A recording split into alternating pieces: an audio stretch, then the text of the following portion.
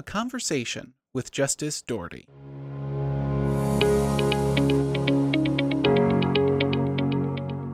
This is Prime Law Podcast, your source for good counsel.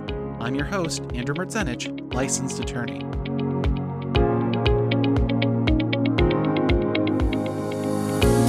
Hello, everyone, and welcome to another episode of Prime Law Podcast. This episode is a continuation of our Learning Law series, where we talk to professionals and others in the legal profession to introduce you to the legal profession and understand how it works. My guest today is Justice Eugene Doherty of the Illinois Appellate Court's 4th District. Justice Doherty graduated summa cum laude from the Northern Illinois University School of Law in 1989. After serving as a law clerk to Honorable Philip Reinhardt at the Illinois Appellate Court, Justice Doherty engaged in a civil litigation practice in Rockford, Illinois. In 2007, the Illinois Supreme Court appointed him to the 17th Judicial Circuit Court, a position to which he was later elected in 2008 and retained in 2012 and 2020. He served as Chief Judge of the 17th Judicial Circuit from 2018 through 2021. Justice Doherty is the author of a variety of articles in several legal publications, including the Illinois Bar Journal, and he has been an instructor at the Illinois Education Conference multiple times. He serves on several Supreme Court committees, including serving as chair of the E-Business Policy Advisory Board and vice chair of the COVID-19 Task Force. In 2022, the Illinois Supreme Court assigned him to the Illinois Appellate Court for the 4th District. Justice Doherty, thank you so much for sitting down with me. I really do appreciate it. Well, thank you, Andrew. I'm always happy to have a conversation on a podcast or otherwise with anybody who's interested in learning about the legal system. I do have to state that appearing on any podcast or program doesn't constitute an endorsement by me of the host or the law firm or anything like that. But again, the point is anybody who wants to have these conversations, I'm glad that there's interest. That's wonderful. And we'll also put a disclaimer at the end because you beat me to the punch on that. Well, I'd like to talk to you a little bit. You've had quite a, I won't say long because long implies age, but I'll say you have a lot of experience in the legal profession. Can you tell me a little bit about where you come from? How did you start in the practice of law? After graduating from college, I started law school, and I had the opportunity in the middle of it to leave for a couple of years and work on Capitol Hill. In Washington? In Washington for a member of Congress, Lynn Martin, who used to represent our area. And that was an experience I would never trade, even though I decided after a couple of years that Washington, D.C. wasn't the place to raise a family and that I'd rather come home and do that being newly married. And so we did, and I went back to law school. And I ultimately found that law was the area where lawmaking intersects with people's lives. And so it's not an abstract exercise. It's not passing this bill or supporting this policy. It's seeing how all of that plays out in people's lives. And it worked out for me that I seem to have an aptitude at it. Oh, that's so cool. So just to go back a little bit, so what were you just like an administrative assistant, or was there something more like a full clerkship? Or Well, I did one summer as a sort of a summer clerkship, like we would do in the legal profession. But then I was in the midst of law school hired to work on the legislative staff. At first I did press, but then moved on to doing legislative initiatives. I was there for 2 years, and it was an interesting experience in itself. And so then you returned to law school to finish it out? I did. When I left law school, the dean at the time, Dean Strickman, I think he'd seen I'd done well in my time there, and he sent a letter saying, if you ever want to come back, just let me know. What a great mark. And it was like a lifeline that I grabbed for when the time was right. And I was very pleased that he had done that, and very pleased to have had the chance to go back and continue law school and do that well. So after law school, of course, as is the trade, you took the bar exam, obviously passed. I did. And my first job, I was interviewed for a clerk position with an appellate court justice, Phil Reinhardt. Oh, how it's full circle. Exactly. He didn't have a position at the moment, So we worked out an arrangement where I worked on the research department staff in Elgin, which is a staff that serves all the judges on the appellate court. I did that for a year, and then I came back to Rockford, and I did my final year with him in chambers before moving out into private practice. That's really cool. And so, as we said in your intro, you've been in Rockford then for your practice. What did your practice look like? I did primarily civil litigation, and about half of that was either medical malpractice or other type of tort defense work. Fantastic. With 3 health systems in Rockford, plenty of business. Plenty of business. It's a challenge because you come out of law school thinking I know it all, I'm ready to go. And then you get a case where they're using terminology that you have no idea what it means. And so there's a second learning curve as you learn the substance of the medical cases that you work on. But after a while, that challenge becomes sort of what makes it stay fresh and interesting. I remember one of my mentors when I came out of law school, just past the bar, they said, "You are now able to think like a lawyer. You're going to have to learn how to act like a lawyer now." I think that's probably fair. So from that career, you, of course, did civil litigation. You were the lawyer, the barrister, solicitor, using those fun words. But then eventually you became a judge. Could you tell me a little bit about that? Sure. In 2007, our federal court position was open, and one of our judges locally, Fred Capalla, was appointed to that position. And knowing that meant that his circuit position would be vacant, I expressed interest to the Illinois Supreme Court that I would be interested in taking an appointment to that position. And fortunately, I was chosen for it. And then a year and a half later, I ran an election to keep that position. Fortunately, was chosen then too. So that's actually a great segue into my next question about how judges are picked. So it sounds like in your case, there was an unexpired term or something that you were appointed to fill? Exactly. Okay. And then retention. Can you tell me what that is? Retention is, instead of candidate A versus candidate B, it's a up or down vote on only one candidate. So once a judge has been elected in that contested setting or potentially contested setting, then the voters get a chance after, for the circuit court after 6 years, to vote yay or nay. Do we want to keep this person as a judge? And the judge needs to get 60% in order to be retained. And I was retained. Congratulations. Thank People you. like you. Well, we'll see. So one of the points of this podcast is to educate people who may not have either much experience or much experience yet in the practice of law. Where exactly does a judge fit into the practice of law? Because there are canons of ethics that lawyers follow. There's an additional set for judges. Like where exactly do judges fit into the practice of law? I think the best place to start is where Chief Justice Roberts started in his confirmation hearing, which is that the judge is the umpire. Judge doesn't suit up in the colors of either team. The judge wears a black robe that's intended to show sameness, meaning from judge to judge. It's intended to show some significance of the office, but it's also intended to remove yourself and separate yourself from the parties.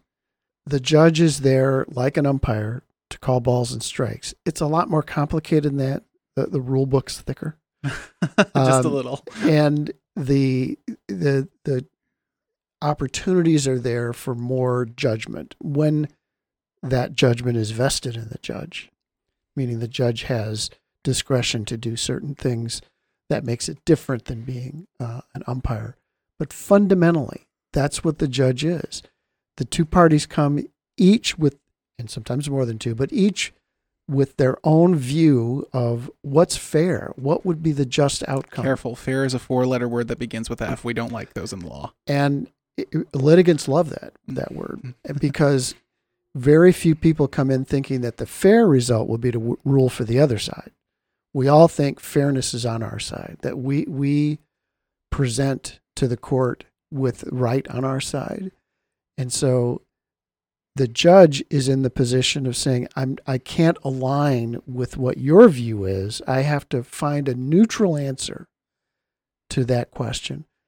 I have to look at what the law tells me and listen to what the evidence is in the case and come up with an answer that doesn't come from my own whims. It doesn't come from my own predispositions. It comes from a neutral place because that's what the parties are entitled to. They're entitled to a neutral arbitrator. Correct. So interesting. Just this past year, you were I don't want to say removed, but you were moved up to the appellate bench, even though it's an equal, branch here of the judicial system, but you were moved to a different area of that. Right. So can you tell me a little bit about what is the appellate court system? Sure. So I was assigned as a circuit judge to sit on the appellate court. Let's go back to the umpire analysis or the football referee. I think people understand what that is. And if you've watched a baseball game or especially if you've watched a football game, you know that there are times when somebody throws that red challenge flag in football and they say they want to question the umpire's decision. They don't think the umpire got it right. And so that goes to the instant replay booth review. That's what the appellate court is. We don't hear cases. We don't decide things in the first instance. But when people feel like it didn't go the right way at the trial court and they have a reason to argue why it should go differently, they don't get a second trial, but they do get the chance to have the decisions made in the first trial reviewed by an appellate court. And so again, a neutral arbitrator of the neutral arbitrator almost. Right. That's right. Now, do you sit alone or is this a panel? How does that work? In the appellate court in Illinois, cases are decided by a 3-judge panel. That's Constitution specifies that it's 3 judges. And the outcome is determined by what at least 2 of those judges agree. It does more, though, than resolve the case, and that's one of the key differences between the appellate court and the circuit court. Circuit court's job is really important. You have to resolve the dispute that's in front of you, but then that's done and you move to the next case. The appellate court resolves many of the cases by way of a published opinion, explaining why the case was resolved in a certain way, whether it's affirmed, meaning that the trial court result stays, or if it's reversed, meaning that the case is sent back. In either case, they're going to say, here's why we're doing Here's this. why. And judges do that in general, but the significance of an appellate court doing that is that that's more in their job description, that they need to put out a product, a written decision that guides future cases and future judges, future litigants and lawyers to decide how their case might come out. It's the whole process of the common law, which is by experience and decision, we learn how to apply legal principles because the principles may stay the same, but the facts and the wrinkles are different case to case. There's always that nuance. There's always a nuance. And once you've decided a different nuance, it helps maybe decide other cases down the road or at least give guidance. You use the word published opinion. Is there an unpublished opinion or? Not all opinions are published, although now the rules allow even the unpublished opinions to be cited as authority for future decisions.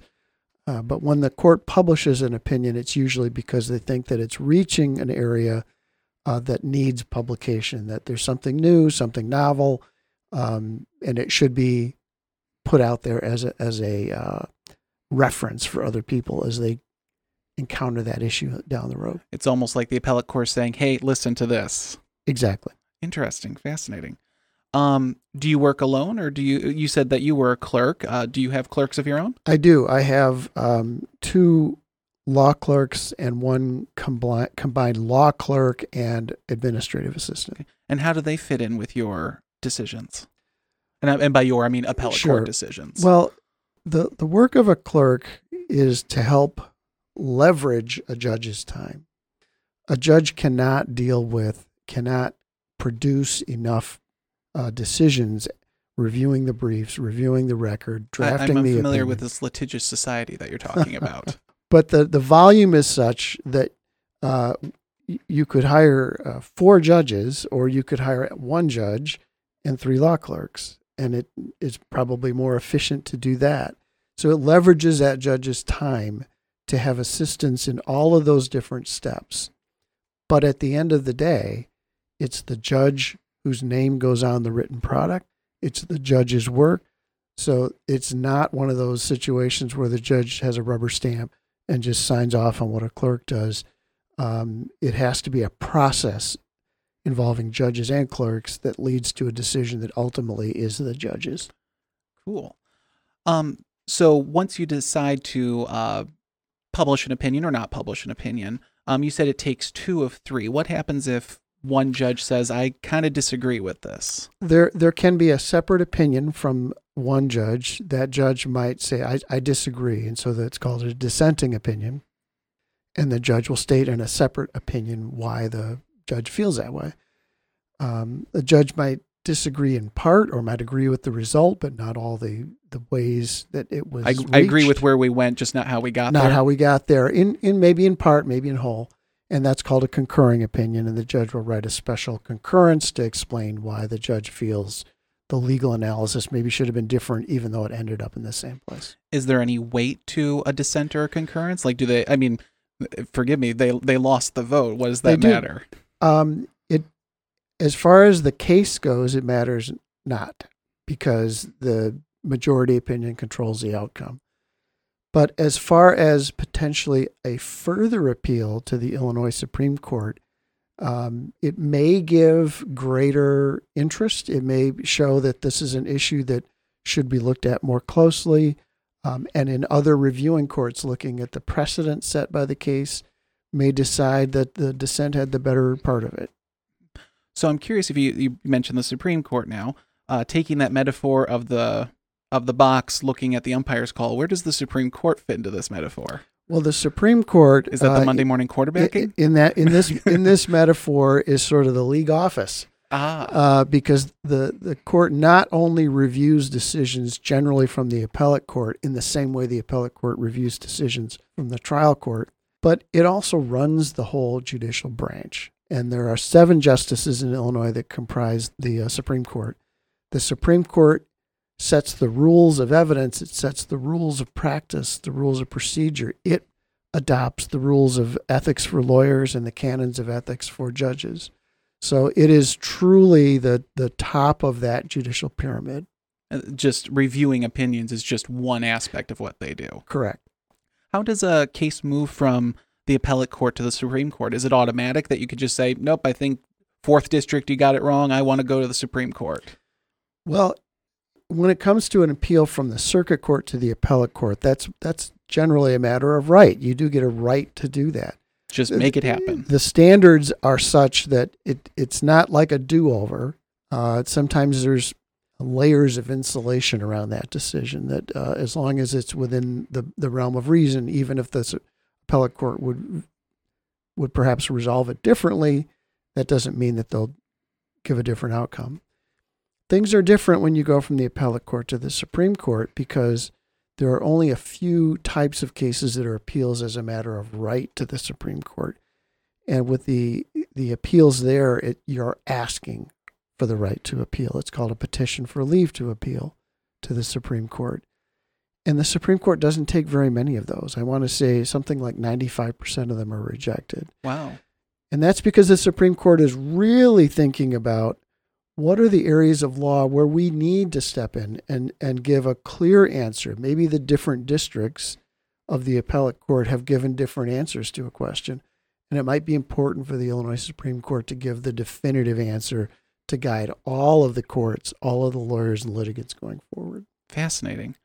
I'm curious, in your hopefully long tenure, but your so far short tenure right now on the appellate court, any memorable cases so far? I've been on such a short time that I always have to be careful to make sure that they're all out, published, and beyond the period of reconsideration. But cases are interesting in their own ways once you begin to read the record and read the briefs, because you begin to put yourself for a moment as you're reading that brief into the perspective of that party, and you're trying to understand how they're viewing the case. And so you get sucked in and find all of them pretty interesting. That's really cool. I also, in your bio that I read very briefly at the front, you are very heavily involved with the practice of law. You serve on several committees. I'm curious, how did you get started with that, and what keeps you going? Well, the Illinois Supreme Court, again, being in charge of all the other things, is also in charge of those committees, and they're the ones that will tap you on the shoulder and say, we'd like you to be on this committee. And when you're so notified, there's only one proper answer, and that is, when do I start? And that's fine. I think part of it is that when you're on a committee and you seem to do a good job, you may get tapped for another one. That's kind of the way life is. That you have the usual suspects, and I see that on all the groups that I sit on, is that the people who have been asked to help before and have done a good job tend to get more requests. We like what you did. Let's keep it going in this aspect. No good deed goes unpunished. Well, your words, not mine. So I'm curious about this. I don't think we're out of the COVID-19 pandemic. There's still, unfortunately, cases are starting to go up again, especially in our county. I'm curious, obviously the practice of law has changed, but in the appellate court, has it changed much? Have you seen, I'm guessing oral arguments, are they still via teleconference or? Well, I think it's changed in the appellate court in much the same way it's changed in the trial court, which is that for a time we were forced to do things remotely. And then after a while, the light bulb goes off and you say, maybe we should do things remotely without regard to the need to do them remotely. And I think the clear biggest proponents of remote proceedings would be lawyers. They're the ones I'm a fan. It is no doubt more efficient. And given that this district, our court is in Springfield, 3 hours away, there's no question but that doing it remotely has a great efficiency for people who would have to travel that kind of distance. I know people are of different minds as to whether they think it's the same or whether there's some disadvantage to it, but we're finding as judges that you begin to forget. Your mind goes into the issues. You're not really going through your eyes as much as... You're not saying, is that tie really the one you wanted to wear today? You could probably, take your tie off halfway through and I wouldn't notice, because we're thinking about the issues and we're working on our questions. And so it's not so much visual anymore, even though the visual part of it certainly would be much better than listening to somebody argue. There's always that performative side of the practice of law. I mean, it could be, although I think that's less true in the appellate court. I think it's much more a matter of how do humans communicate. And I think visually and by sound is much more like we normally communicate than just one or the other. So it is, I think, more effective to have a conversation with somebody when you can see their reaction. So do you still have to travel down to Springfield at all? Yeah, sometimes. It's just that the frequency is less because of the number of Zoom arguments. I'm sure your budget for gas is appreciated for that. Well, the state's budget for gas. The state's budget for gas, we'll put it that way. Wonderful. Well, that's all the questions I have, but I always like to ask my guests one question that they can't prepare for because I like it off the top of their head. But don't worry, it's nothing too engrossing. If there was anything that you wanted to say to the world, what would it be? Well, I'm going to stick to the legal system. Nothing wrong with that. I think sometimes people can be frustrated with the legal system because they may come at it through a result that they don't like. In other words, they don't sit down on a day when there's no issue of their in their lives that's on the front burner today. They haven't read about a story. That would be the way to sit down and say, I'd like to make a decision about how the justice system works. If you come at it by saying, here's an outcome that I don't like, even though I didn't hear all the evidence and I don't know all the facts, but I'm uncomfortable with the outcome, and then judge the legal system, well, we know how that judgment will come out. The legal system needs to be judged by several things. At its core, it provides an answer. Same way flipping a coin would, right? It's much better than parties meeting in the parking lot with baseball bats. That would resolve the case too.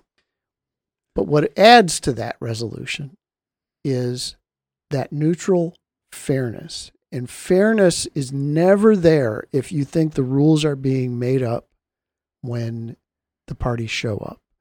That the rules are being crafted based on who's there, based on who's asking, based on who's deciding. The rules have to exist separate and apart from the courtroom and be applied in the courtroom in a way that people feel as though, win or lose, they lost because that's what the rules are. And I know that there are judgments about the legal system.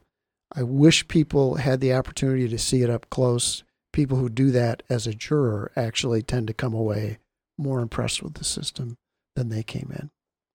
My guest today is Justice Eugene Doherty of the Illinois Appellate Court's 4th District. Thank you, Justice Doherty, for spending some time with me. Thank you. To learn more about Justice Doherty and his distinguished career, you can go to the Illinois Court's website and view his bio there. With that, we have reached the end of another episode of Prime Law Podcast. I'm so happy you were able to spend some time with me on this one, and I certainly have enjoyed these episodes in our Learning Law series. It's been fun to talk to our guests. Our next episode will return a bit to our roots, but I certainly hope you'll enjoy our next guest once we are able to book them. So with that, I'm your host, Andrew Mertzenich. We'll see you next time.